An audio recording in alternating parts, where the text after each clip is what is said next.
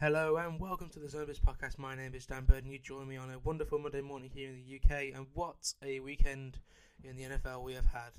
We had some great comebacks, we had some awful performances from some lowly sides, and we had some competitive games in it. It was a great weekend in the league.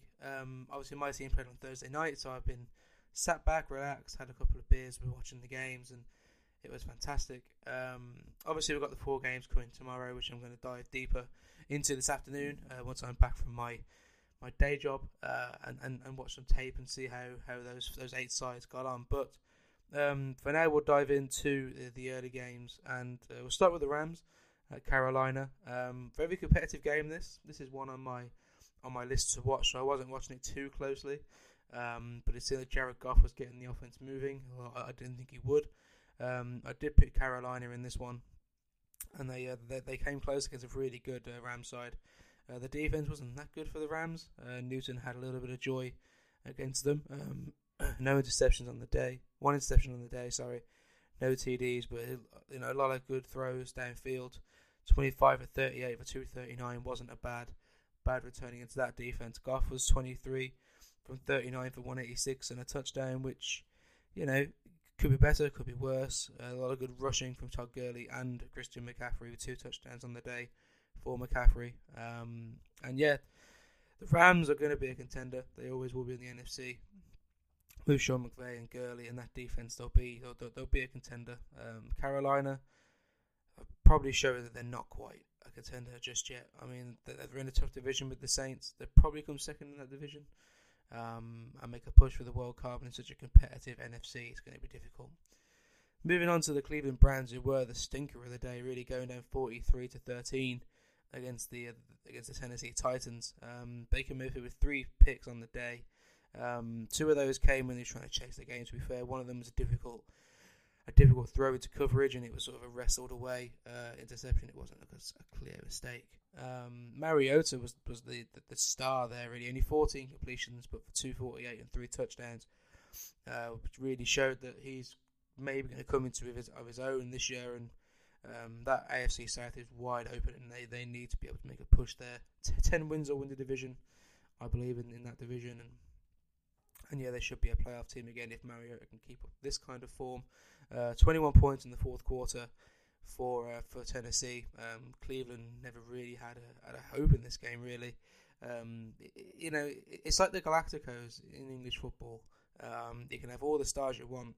If you haven't got an offensive line in this case, or a defense in that case, you're not gonna do much. And the offensive line caused a lot of problems for Mayfield. He was seeing shadows towards the end, and that's never good. Delaney Walker with 2 touchdowns on 5 receptions as well, which it was nice to see after his injury last year. But this game here, what can you take from week 1, really? The Titans showed that they are a good side. We knew they're good. They just brought the pants off me in their old offense, in the old Matt LaFleur offense, which is very much continuing on this year as well. We've got a lot of running the ball and gaining 4 or 5 yards, and Derrick Henry broke a big one as well for 75 yards, I think, on a reception. So, a lot of work to be done in Cleveland on the defensive line, and their defense itself. Myles Garrett was a non-factor in this game. So, a lot of work to be done in Cleveland if they're going to push the Ravens. Moving on to the Chiefs against the Jaguars. There was a bit of a power outage in this game as well in the fourth quarter, but the game was done way before that happened. Mahomes was again fantastic. 25 of 33 for 378 and 3 touchdowns. He's incredible, isn't he? There's no words for it. Tyreek Hill went down with an injury. He'll be out for a couple of weeks, according to Ian Rappaport of NFL Media. We also saw Nick Foles go down with a rotator cuff shoulder injury. That was early in the first quarter, actually, second quarter maybe. Which kind of killed this game as a contest, to be honest. And the Chiefs ran out winners. It was a competitive when Foles was in there. They had Minshew as their backup quarterback, which is a fantastic name. He never played too bad. There's only 3 incompletions of 275 and 2 touchdowns. He had a bit of a killer interception though late on. Fournette with a costly fumble, which cost them a touchdown in the third quarter. It wasn't great. That great day for Fournette. Sean McCoy, 81 yards on 10 carries was a decent return for him. Sammy Watkins also 198 and 3 touchdowns. I've never seen that kind of performance from Sammy Watkins. That was nice to see. When Tyreek Hill went down, and the Chiefs fans would be pleased with that they've got a number 1A and number 1B in Watkins and Hill to sort of rotate in, and that looked decent for Kansas City, who looked like the team to beat this year. So we'll move on swiftly with this Baltimore-Miami game, because it's kind of an embarrassment that Miami was so bad. Should a team be this bad in the NFL? I've not seen it in a long time, but they just look totally hopeless on both sides of the ball. Fitzpatrick was Fitzpatrick. They brought Rosen in, who came in and threw a pick on his second touch. It just looked bad. Lamar Jackson, 5 touchdowns, 324, 17 or 20. I don't care. In all honesty, it looks great. It's good in my fantasy teams, but it's against Miami, so we need to judge him next week, really, against a competent outfit. Mark Ingram again, 2 touchdowns, 107 yards off 14 carries. Looked good. Looked like a number 1 back that they've wanted in Baltimore for quite a while. They've got that sort of 2-headed rushing attack now with Lamar Jackson and Mark Ingram, who can a lot of their yards in more competitive games will come on the ground, I feel, rather than through the air, which they did today. And Miami are hopeless. Josh Rosen looked bad.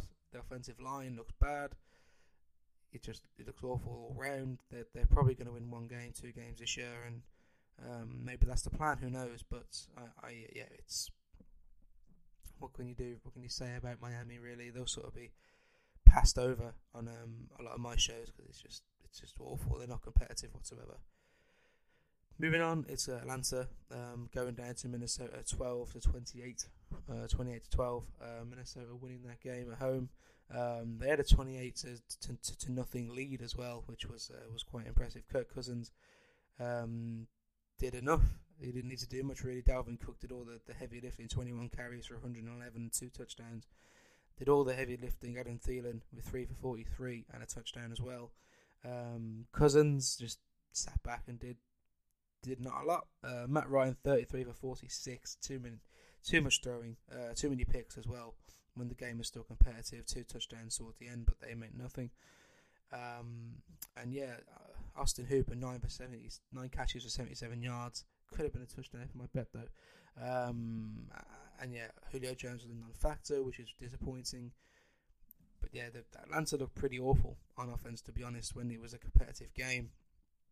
Matt Ryan seems to not have any time in the pocket. Our offensive line isn't bad, but he seems to have no time in the pocket whatsoever, which is always alarming for any team, really. The offensive line is the core of everything, and it wasn't there today. So Minnesota, on the other hand, Dalvin Cook looks like a machine. He looks fantastic, and I see Minnesota pushing Green Bay and Chicago in that NFC North. It is the best division in football. There's not even a contest about it. It's the best division in football. It's competitive, and there's 3 teams that deserve to be in the playoffs if it was a different format. We'll see how the NFC North shakes out. We'll move on to one of the most competitive games of the week. It was Buffalo at New York, who New York threw away that lead they had. They had a 16-point lead going into the sort of mid-third quarter and blew it. The Jets are the Jets, and they will always be the Jets. They can change their uniform, they can change the GM, they can change the stadium, they can change where they play. As long as they're the Jets, they'll always Jets it. Josh Allen looked decent, a couple of picks early on, which nearly cost his team, but came back in the third quarter and was decent. 254 yards and a touch, 2 picks, was okay. Sam Darnold did bits, 28 for 41 for 175 and a touch. Le'Veon Bell showed little bits and pieces, and John Brown was the guy who got that touchdown to bring them back within a score in the fourth quarter. And this game, it was 2 average sides really. This divisional matchup is always going to be good. I like watching the Bills and the Jets. go at it, and yeah, it was a competitive game, and it's a good road win for Buffalo. The AFC is quite wide open in that wild card race. There's no real standout there going to be the wild card team, apart from the Chargers maybe. So that sixth spot is open for a contender to come in, and Buffalo could be that, like they were a couple of years ago. And yeah, there's not much more to say about this game. It was quite a drab affair, a lot of field goals, etc. But yeah, we'll see. We'll see how both sides get on over the course of the season. I don't think the Jets will be making too much of a push. Buffalo will be the team to make the wild card push in that division, and the Patriots will run away with it like they always do. But let's move on to the Redskins at the Eagles. This was a competitive game. Also, Washington run out to a really big lead. It was something like a 17-point lead or what have you against Philadelphia. And Case Keenum looked good. No picks, 380 yards, 3 touchdowns. He looked good. Wentz looked good also, 3 touchdowns, 313. Not much defense being played in this game. But yeah, it was a competitive game. Philadelphia came back into it in the third quarter though, and took a bit more of a commanding lead in that third quarter and sort of ran away with it. The clash showed towards the end. Obviously, Washington are running with those 3 rookie wide receivers as their 3 wide receiver options, and yeah, they sort of lost steam towards the end there. But Washington showed flashes, showed a good defense actually, a good backbone in the first quarter. Matt Ioannidis on their defensive line is a stud, and yeah, has been for quite a while now. Look good, and yeah, it shows me that Philadelphia are going to contend in the NFC East alongside the Cowboys, and the Giants and Washington will be propping that division up, I would thought. But Washington showed flashes, and yeah, it was a competitive game until sort of Philadelphia showed their a bit of quality. Deshaun Jackson with 2 touchdowns, 154 yards, rolling back those years, and Darren Sproles also 47 yards on 9 carries. So it's the OAP party in Philadelphia, and they're trying to win another championship with those older players. So we're moving on into the late window games, and we'll start with the first of the 2 overtime games here, and it sees the Chargers go over against the Indianapolis Colts, winning in overtime. I gotta be honest, I didn't see too much of the late window, especially towards the end. I was sort of contemplating watching it or not, and yeah, we see the Chargers go up here. I saw bits and pieces of the first 2 quarters, and the Chargers looked totally in control. It seems to me Indianapolis came back into this Jacoby Brissett with 2 touchdowns for 190.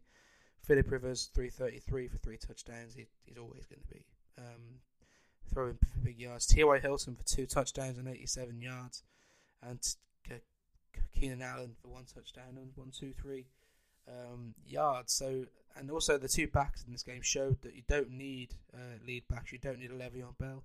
You don't need Melvin Gordon. And that won't help his case. That Eckler looked good in this game.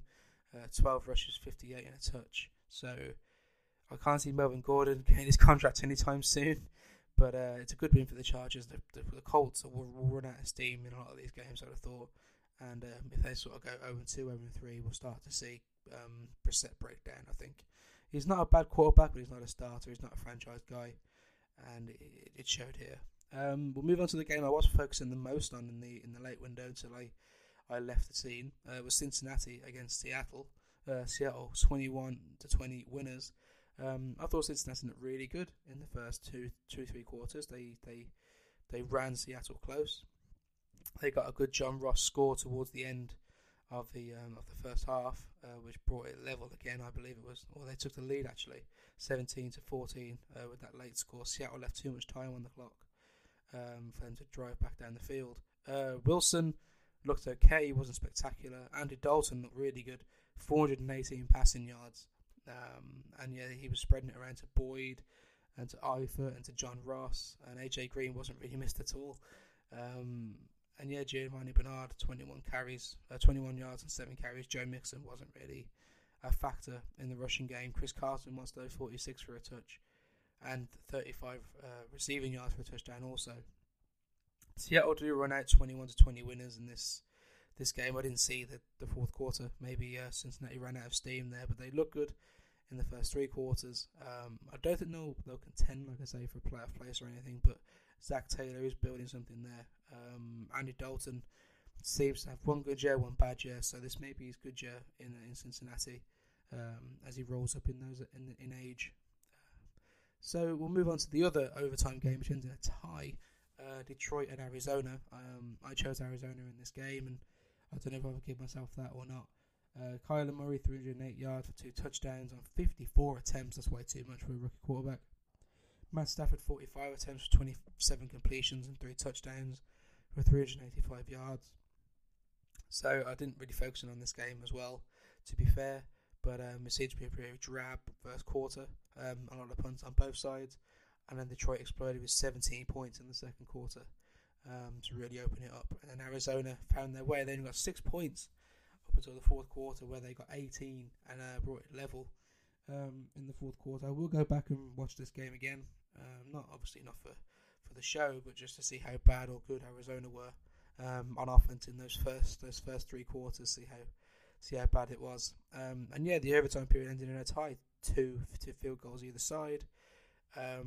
Both of these sides are bottom feeders, in my opinion. I don't think Detroit would be very good, nor Arizona. So it was a battle of the bottom feeders. Larry Fitzgerald rolling back the years, 113 yards on 8 receptions for a touchdown. David Johnson for 82 yards, which is nice to see. He's coming back into his element. Amendola, 104 on a touch on 7 catches. So we've got a couple more games to run through in this late window. We've got the Giants going down to Dallas. Zeke Elliott for only 53 yards and a touchdown. Dak Prescott, 4 touchdowns, 405 yards on 25 attempts. He obviously looked good in this game. This is another one I was focusing on a bit more in this late window. And Michael Gallup, 158 yards on 7 touches. I thought Randall Cobb looked good as well in the first 2 quarters of what I saw. He was opening up that slot for Dak Prescott, playing the Cole Beasley role. But obviously he's a little bit more athletic and a little bit more nimble than Cole Beasley and quicker. So Eli Manning, 44 attempts, 30 completions, 306 and a touchdown. Wasn't going to get it done. Only 1 score in the first quarter, 1 score in the second quarter. Evan Ingram was sort of the highlight of their offense with 116 off 11 and a touchdown. And Saquon Barkley for 120 yards off 11 carries, which is a really good return for him. The Cowboys will be another contender, I think, for getting in the playoffs. The Giants, not so much. They'll be propping up that division and the entire conference, really. It's just a matter of time when we see Daniel Jones, really, isn't it? Eli Manning is done in New York. It's just when they pull the plug on him. And the Cowboys, if they get that sort of play out of Prescott every week, they're going to be a scary prospect in this NFL this year. And yeah, I can't see that production for Prescott all year. As obviously it's contract season, and that will be pushing him on somewhat. But yeah, we'll see. Wait and see on the Cowboys, to be honest. See if we can get more production out of Zeke. Obviously, has no much of a preseason and had that contract dispute, etc. I thought he'd come back with a vengeance here, but he hasn't. Maybe we'll see that in week 2. And the final game in the late window before we move on to Sunday Night Football is the 49ers going over against the Tampa Bay Buccaneers, 31-17. The Buccaneers, from what I saw, and I'm going to be focusing on this game for tomorrow's episode. Winston looked like he was getting a lot of 7-step drops and was given too much time, in fact, to make those long throws. He sort of misread, and 3 picks on the day, 1 touchdown. Garoppolo, 1 pick, 1 touchdown. It wasn't really a passing affair. Wasn't too many yards in the game. San Francisco with 14 points in the third quarter kind of killed it off, to be honest, as a contest. George Kittle, 54 yards and 8 carries and 8 receptions. And Raheem Mostert, 40 yards on 9 carries. So this wasn't really an offensive showing. A lot of the touchdowns came from Tampa Bay interceptions, in fact, and obviously the return yards were the key there. So a lot of work for both sides to do here. Garoppolo didn't look that good in the bits I was watching on Red Zone, and obviously Winston is Jameis Winston. So we'll see how that goes throughout the rest of the season with Bruce Arians. If they're bad enough, I think they may draft a quarterback and say bye-bye to Jameis Winston, but we'll wait on that one. And we'll move on finally to Sunday night football. Pittsburgh 3, New England 33. I had this one as my sort of shock, surprise, maybe an underdog win. Man. I didn't see any of this game. I'll go back and watch it and I'll give you a bit more information tomorrow. But Pittsburgh looked bad. Only 3 points and only 3 points in the third quarter. They were down something like 20 to nothing or what have you in the third quarter. Brady did what Brady does, 24 at completion for 341 and 3 touchdowns. Roethlisberger didn't have a bad game, only 1 pick, 276. And Edelman, 83 yards on six receptions. Rex Burkhead, 44 yards on 8 carries. James Conner was a non-factor. Juju Smith-Schuster was probably the best receiver of the lot. And Brady was just controlling this game from what I can see on the box score and what I've read this morning. He was just sort of taking full control of this game, and the Steelers had no real chance in this one. The rookie linebacker apparently had a good game. Obviously, I'll give you more info on Sunday Night Football tomorrow's show when I go back and watch it. But yeah, that seems to be the end of the show. It was my first recap of the week's games. I think what I'll do next week is I'll actually go back and watch the full Red Zone, and maybe the Monday shows will be slightly later. I want to get this show up nice and early for you so you can get on your morning commute, etc. So I hope you enjoyed this episode. If you want to give us a follow, please do at Zone Blitz Pod on Twitter. Share on Spotify, like us on iTunes, leave a review. All that good stuff help me grow a little bit faster. And yeah, we'll see you tomorrow. Have a good day.